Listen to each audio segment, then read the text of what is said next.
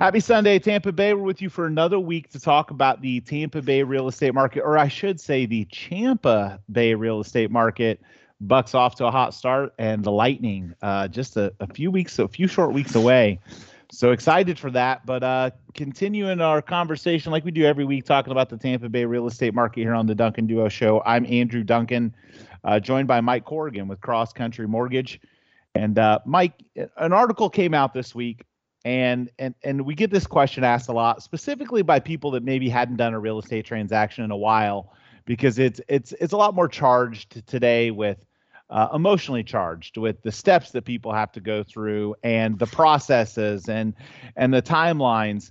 And home buyers and sellers rarely meet now. Most of the time, the closings are done separate to kind of keep emotions out of it. There's a lot of other reasons, but I think one reason why is to prevent, to kind of keep emotions out of things. Yeah, and it does make sense. I mean, people can have different opinions on things, have different thought process on what they want to do with the house. Maybe somebody is that the sellers have been in the house a long time, and so they have obviously an emotional tie to it. And if the new buyers are thinking about making changes, there's lots of just different things that could kind of set people off that may seem small and petty, but that can happen. So a lot of times it's safer not for them not to meet. Yeah, and I mean, again, sometimes it's good for the buyers and sellers to be able to communicate. But I think that's handled better after closing. At the closing table, you leave room for misunderstandings. There could be something that isn't in the contract that one party expects, and then there's some sort of heated debate about it. You might find out something negative about the home. Maybe the sellers say, well, hey, if you run into this problem and it's a problem you didn't know about, those are things I think that's why you have your home inspection. That's why you do your due diligence. But I think communication between buyers and sellers, can be better after the fact. It can be a benefit for both parties, though, when there is an emotional attachment. A seller may want to have some sort of communication or outlet to talk to the buyer because they feel better about kind of leaving their home behind with who they're leaving it to. Sure. Yeah, absolutely. There's also, potential fair housing violations. This isn't necessarily at the closing table, but unfortunately, we've learned that some sellers and some buyers, don't understand the fair housing laws like real estate professionals do as it relates to discrimination on race, religion, sex, sexual orientation, gender, familial status, disability, all these things, right? And you don't want, unfortunately, someone who doesn't realize that they shouldn't discriminate on one of those things to discriminate on one of those things. So by not having any communication or visual with those people, then you keep things tied into what it should be about, which is the contract. Right, absolutely. And it does say in the article, it talks about if you are going to meet, how to do it safely, make sure both you have your real estate agent along with you. To help represent so that you don't go down that route, and say and I mean, even outside of the discrimination, it could be just as simply you don't like them. Right. You could they could have a shirt on about something you don't like. They could have gone to your college's rival. I mean, there's all kinds of things that can go bad that can cause a house sale to go awry. It isn't just, those things. Sometimes it's just you naturally just don't like someone, and then it makes it a little harder for you to sell your home to them. But you're right. You can do it safely. Stick to talking about the house. Have both real estate agents present. Be at your best. This is a time when you probably don't want to discuss politics. You probably don't want to discuss religion. You probably want to keep things on point as it relates to the house and facts. That's pretty much what it boils down to. But realistically, closings today, showings today, there are a lot of valid reasons why home buyers and sellers don't meet. There are some good things that can come from it, but typically real estate agents, are kind of the conduit for that communication so that things are, laws aren't broken, fair housing things are followed, and, you kind of stick to the contract and stick to the facts about the house. Right. And with technology these days, it makes it so much easier to do all the things that you need to do without, you needing to meet or even being there in some cases and everything else. So it's very easy to do without having to ever meet the buyer or seller, depending on which side you're on, and still have it be a very smooth transaction. And that's a really good point that you bring up, because there are people that will call us to sell a home that haven't done done a real estate transaction in 10 years, and they're Right. just amazed that they're sent documents. They don't even have to leave their house to close. Right. Today technology is advancing at such a pace that it's not going to be long before every closing is digital. You sent documents on your computer. You maybe zoom in and talk Right. to a notary or the title Yep. agent to get any questions answered. But today, the idea that six people are going to sit together in a room, and I say six, it could be four, it could be eight. I mean, I'm just Right. using an average. Are going to sit in a room and kind of go through all these documents to handle a real estate transaction. Those days are gone. Yeah. And not to mention the challenges with COVID. Six people in a congested room. What if one of them's got COVID? Now six of them have COVID. So it's like there's a health aspect to some of this as well, that you're not taking an extra risk by being around people that may be carrying something, may be sick, may have a sniffle that they don't think is a big deal.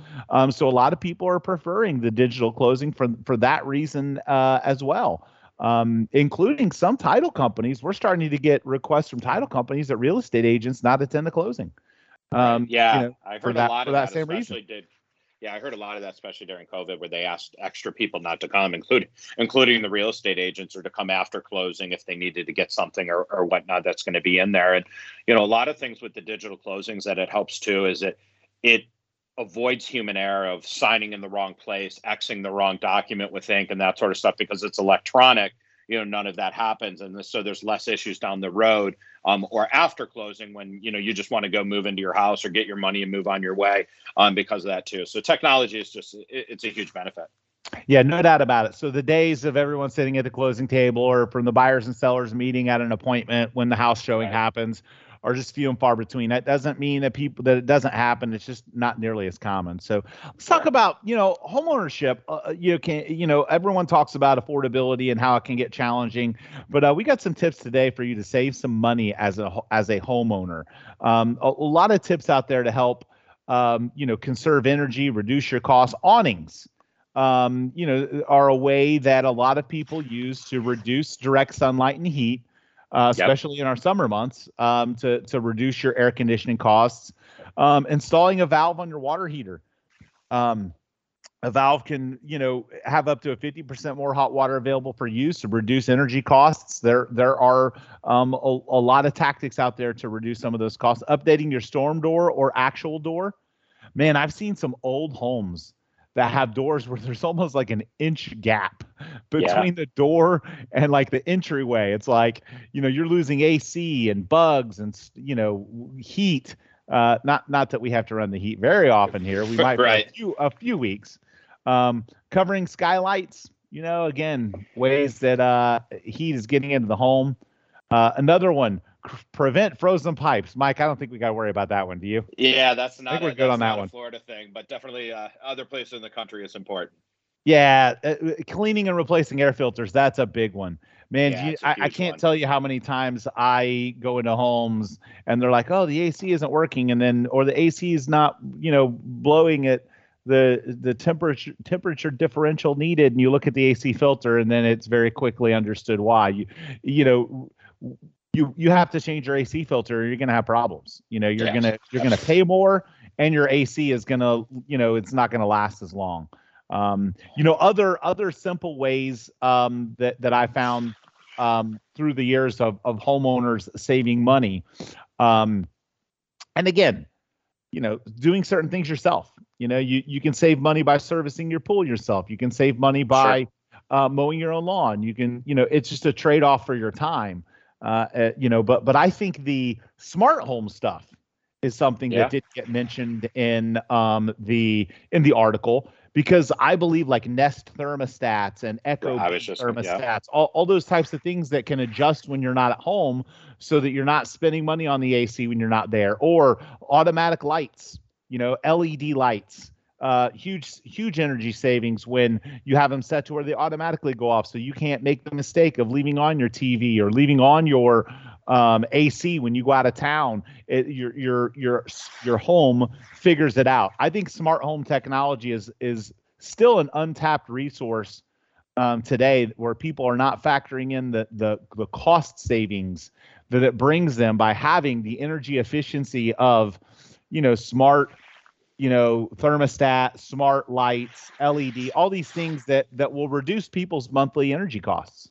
Yeah, another thing I thought of too, that a lot of people do tint on their cars, but you can Yeah, do tint on the tint on your windows at your windows of house. your house. Yeah. If you can't put an awning on there or whatever reason and whatnot, but you can get tint, and that can cut down quite a bit. Especially on the windows that are getting direct sunlight throughout the day. Yeah, no, there's no doubt that can have a huge thing. The type of insulation in your home, the quality of the garage doors and windows, all ways to save money. And of course that doesn't even factor in solar, solar power. That's a huge one that some people take advantage of, where, I have clients that actually get paid each month. They don't have an electric bill, and then they get paid money. Like that's how efficient some of the solar stuff can be today. So again, it's not right for every home design. I've seen some homes with solar panels where it just doesn't look right, but certain industrial types of homes, I feel like it can really, it can really help the marketability, but it can also help the energy efficiency, of homes today. And I think one other, savings, utility costs, shopping around. Shop around for your phone coverage, shop around for your internet, shop around on your cable if you're going to have it. Cut the cord. Look at different services. There's other ways you can save money besides just energy efficiency, and that's just not for homeowners. That's for everybody too. So yeah, absolutely.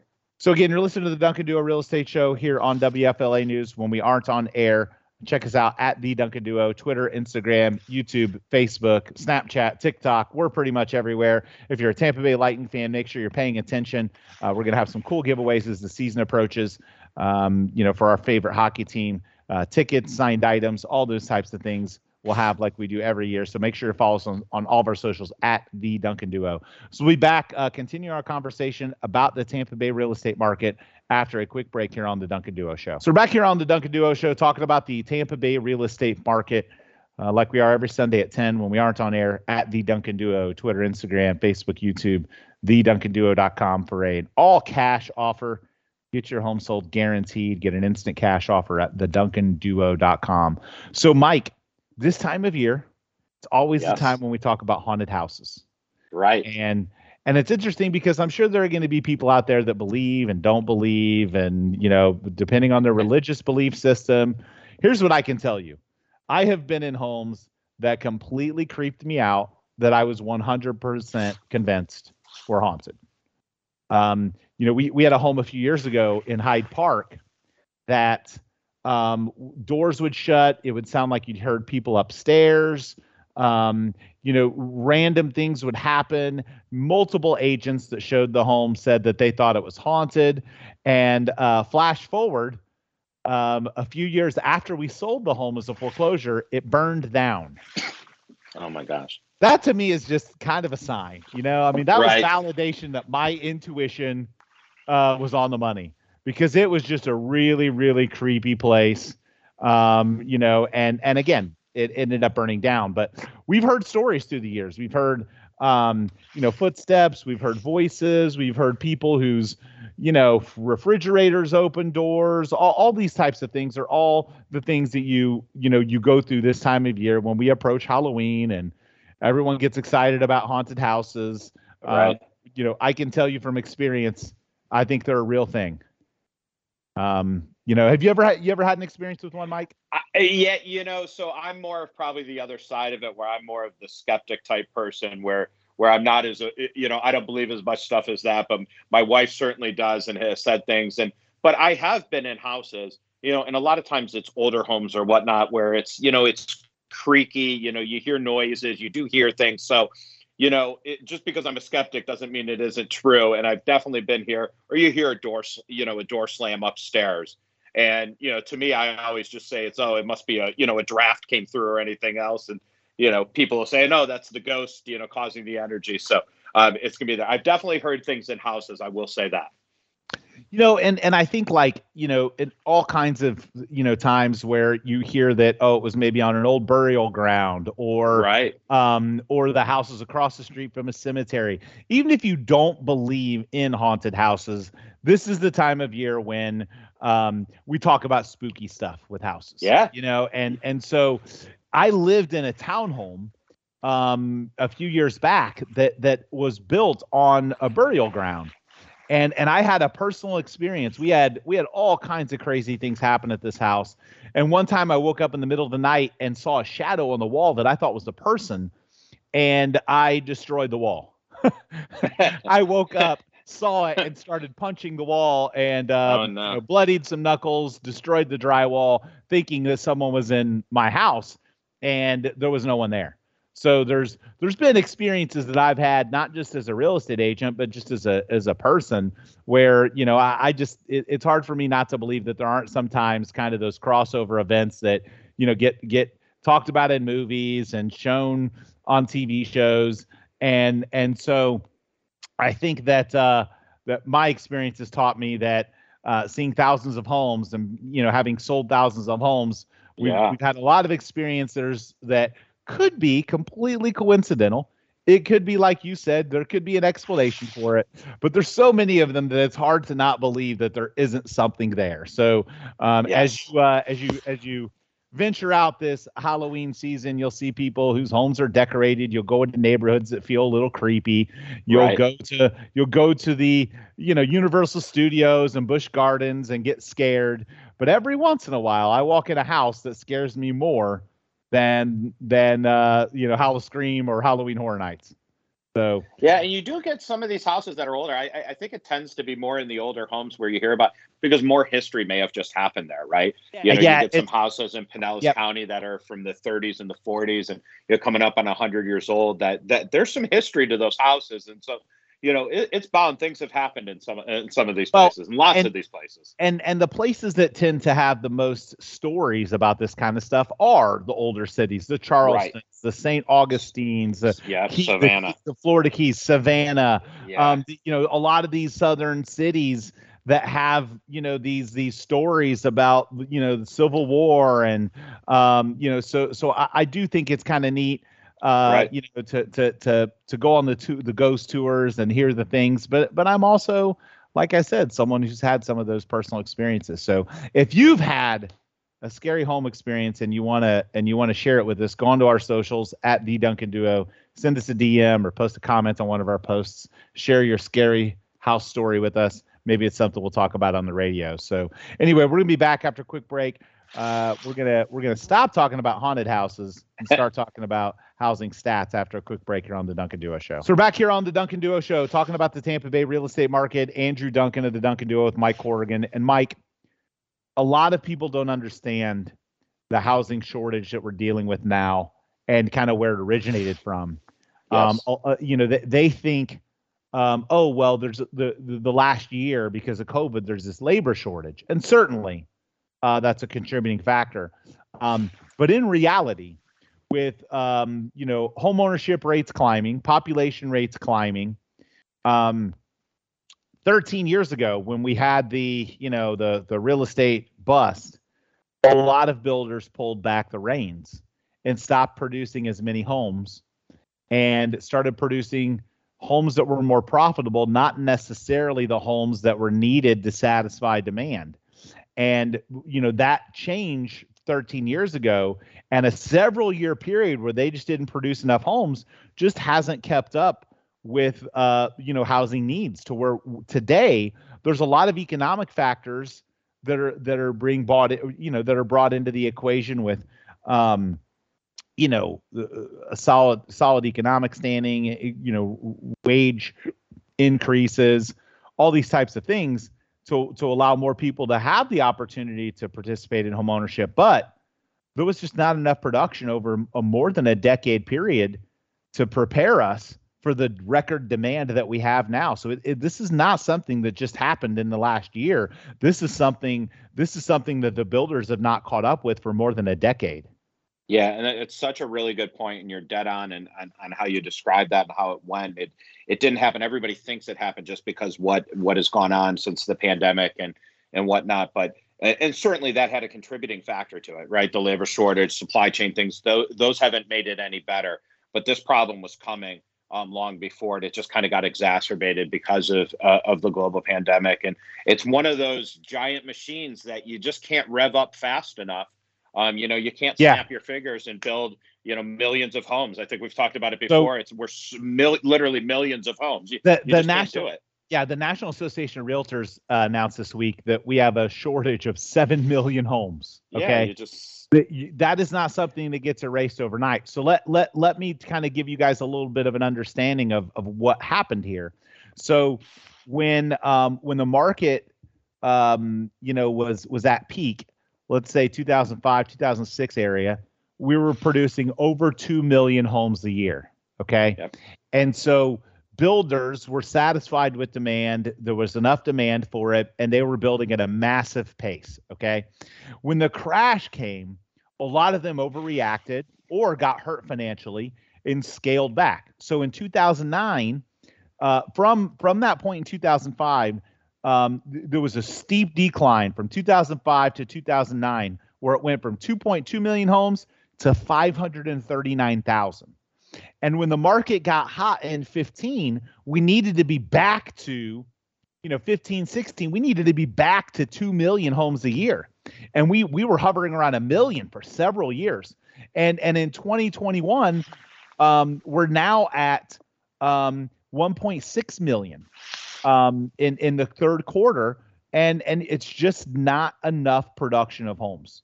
It's just way below it's way below the numbers needed to satisfy existing demand. So it started when we went from 2.2 to 500,000. We probably needed to go from 2.2 to around a million and hover around a million and then kind of grow up from there. But it dropped so low and it didn't rebound quick enough, and the builders didn't get in front of it to take advantage of it. And I know there are a lot of builders realizing right now they're losing hundreds of millions of dollars because they didn't ramp up production quick enough, starting when the market started doing well, in, call it 15, 16. Yeah. And I mean, they took drastic measures back then, right? We had the financial crisis, which almost brought really the world economy to its knees. And so they made drastic moves. That's why it went down so low to 500,000, and they didn't come back, and they should have come back otherwise. And it's kind of built up along the way. And even though it's hovering around 1.6 million now, which is way better than it's been for a long time, it needs to be above 2 million, for several years to kind of catch that up. So anyone out there worried about a downward cycle in the real estate market just doesn't understand the math of the available homes for sale. Because in order for a market to crash, you have to have more supply than demand. We still have way, way, way below supply compared to demand. So even if things soften a little bit, there's no crash coming. There's just no available inventory to turn the market in a direction to where the supply and demand curve becomes inverted, like there was back then. So yeah, and the stats of the people that are going to be first-time home buyers and the new household formations that come in are going to continue, just based on demographics, are going to continue to grow for the next 6 to 7 years. So they needed to be making more anyways, plus make up for the time they weren't doing it. So you're right. There's nothing in any of the statistics that say anything is going to derail all of this. Yeah, and I think another thing that people aren't factoring in is today's home buyers are in better financial shape than they were in 2008. Sure. There's higher incomes, less debt, less housing debt being used to do other things, and I think less gambling going on. There's just not as many people that are buying real estate purely for the speculative gains, which is what happened back then, because lenders aren't willing to take those risks on. Are there speculators? Right. Yes. Are there people doing it? Yes, but nowhere near the number of speculators and easeability of getting loans that there was back then. So there's home buyers are just in better financial shape today. Yeah, and even the small amount of business, and it's called a non-QM or non-qualified mortgage, that are some of the speculative bets or more risky mortgages or anything else. The way they're done nowadays is still so much There's so much more regulation that goes along with it than there was during the financial crisis. And any lender that's willing to do that, and there's a marketplace out there for it, and it can be very healthy. That's going to be there, but you have to have 10% skin in the game for any investor. And so the hedge funds that are putting it in there, so they're not just foolishly out there lending money, because they have to put up their own capital in order to be able to do so. Yeah. So another thing, just talking about the market, Fed holding rates near zero for now.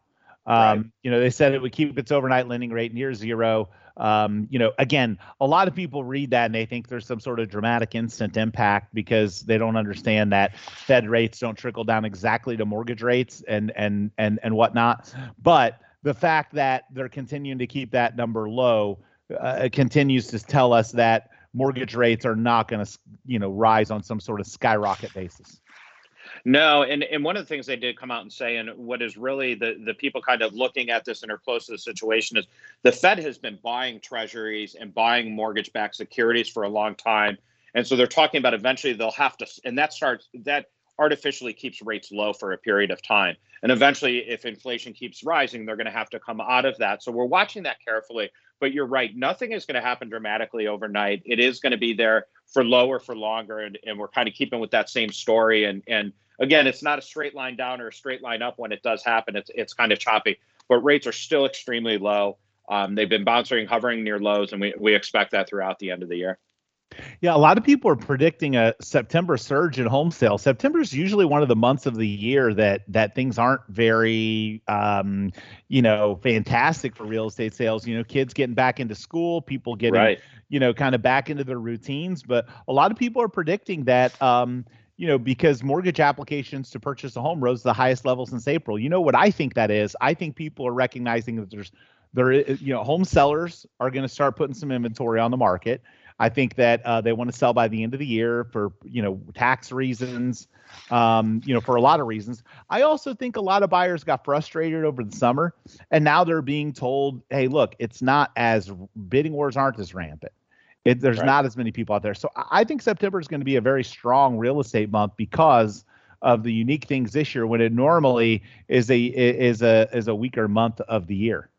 And I could tell you, we still have several, 4 or 5 days left in the month. But for us, just kind of at our level, we've seen applications up this month, and they're actually higher than they've been the past 3 months. And if they keep on the current pace through the end of the month. So we've definitely seen an uptick in applications this month. And good news on the affordability front. Obviously, production of building materials and costs of building materials has been an obstacle for a while, keeping builders slowing things down and not able to build affordable properties. But home builder sentiment's improving because of big drop in lumber prices. So that's I think that's a huge thing right now. You've got some of the prices for materials, some of the backlog on things that you can't get in stock. I think there's just a lot of things pointing towards a continued healthy real estate market, and builders hopefully getting that 1.6 million number higher to meet the demand that's out there. Yeah. It'll be interesting to see as we get into the end of the year and the beginning of next year, doesn't affect us here in Florida, but in other parts of the country, sometimes it tends to slow down because of weather, because it's freezing or whatever else, if it'll allow for the supply chain to kind of catch up a little bit and allow for lower costs going into next year. Yeah, no doubt about it, because again, some of those costs directly go back to consumers. I think people don't sometimes understand, even the discussions about inflation, increasing in costs and decreasing of costs, like that no matter how that works, whether the costs of something increase or decrease, that gets passed to the consumer. So if lumber prices are dropping, that means, maybe homes won't rise as dramatically in price, in terms of new construction. So I think that's a good sign overall to combat one of the fears a lot of people have, which is affordability.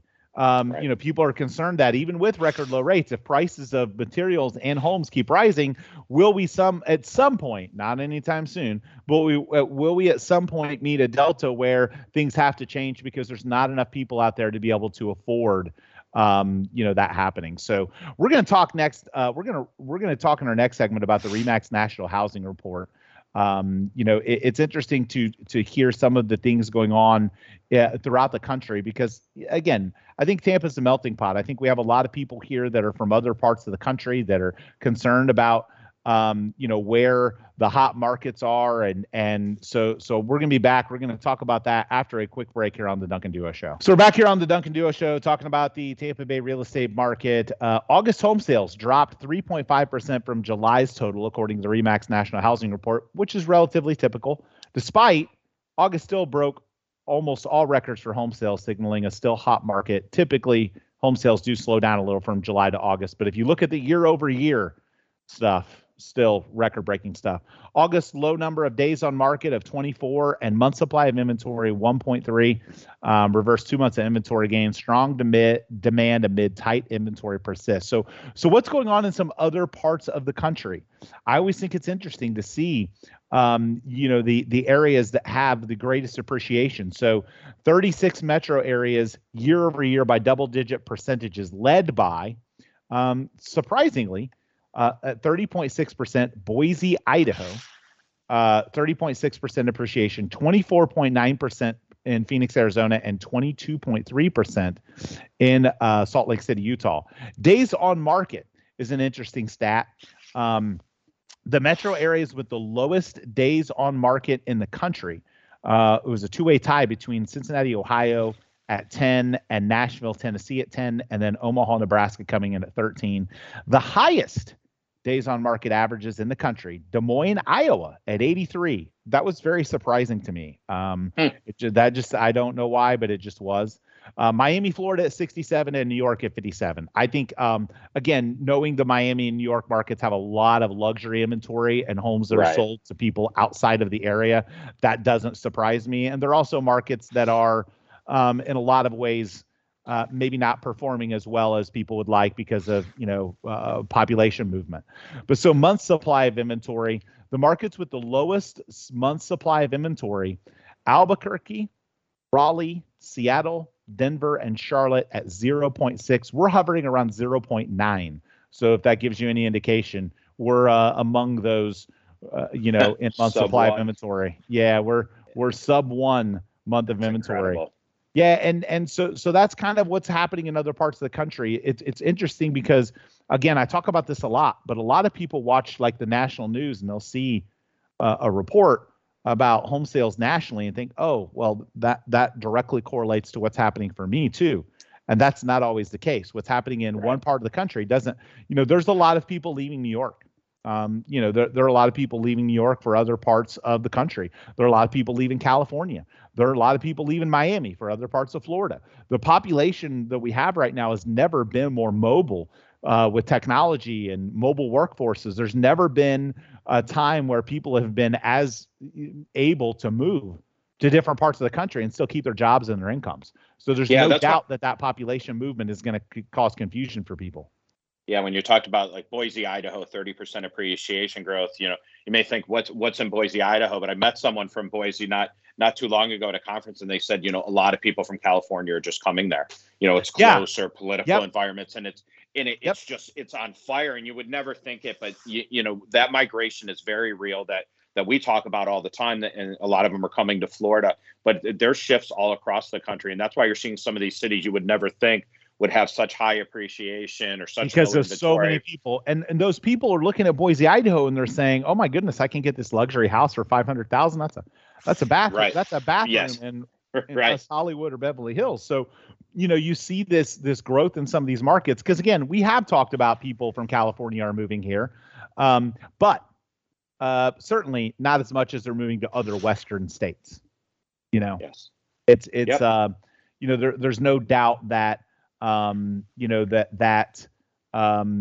Things happening in other parts of the country are trickling down to, our real estate market here. One thing that I noticed, the largest year-over-year sales percentage increase in terms of number of units, 55.1% New York, which makes a lot of sense because last year it was so down. Because people moving now, things are starting to open back up. So, kind of what I said earlier about, New York's struggling. It's not really now, but it's catching back up.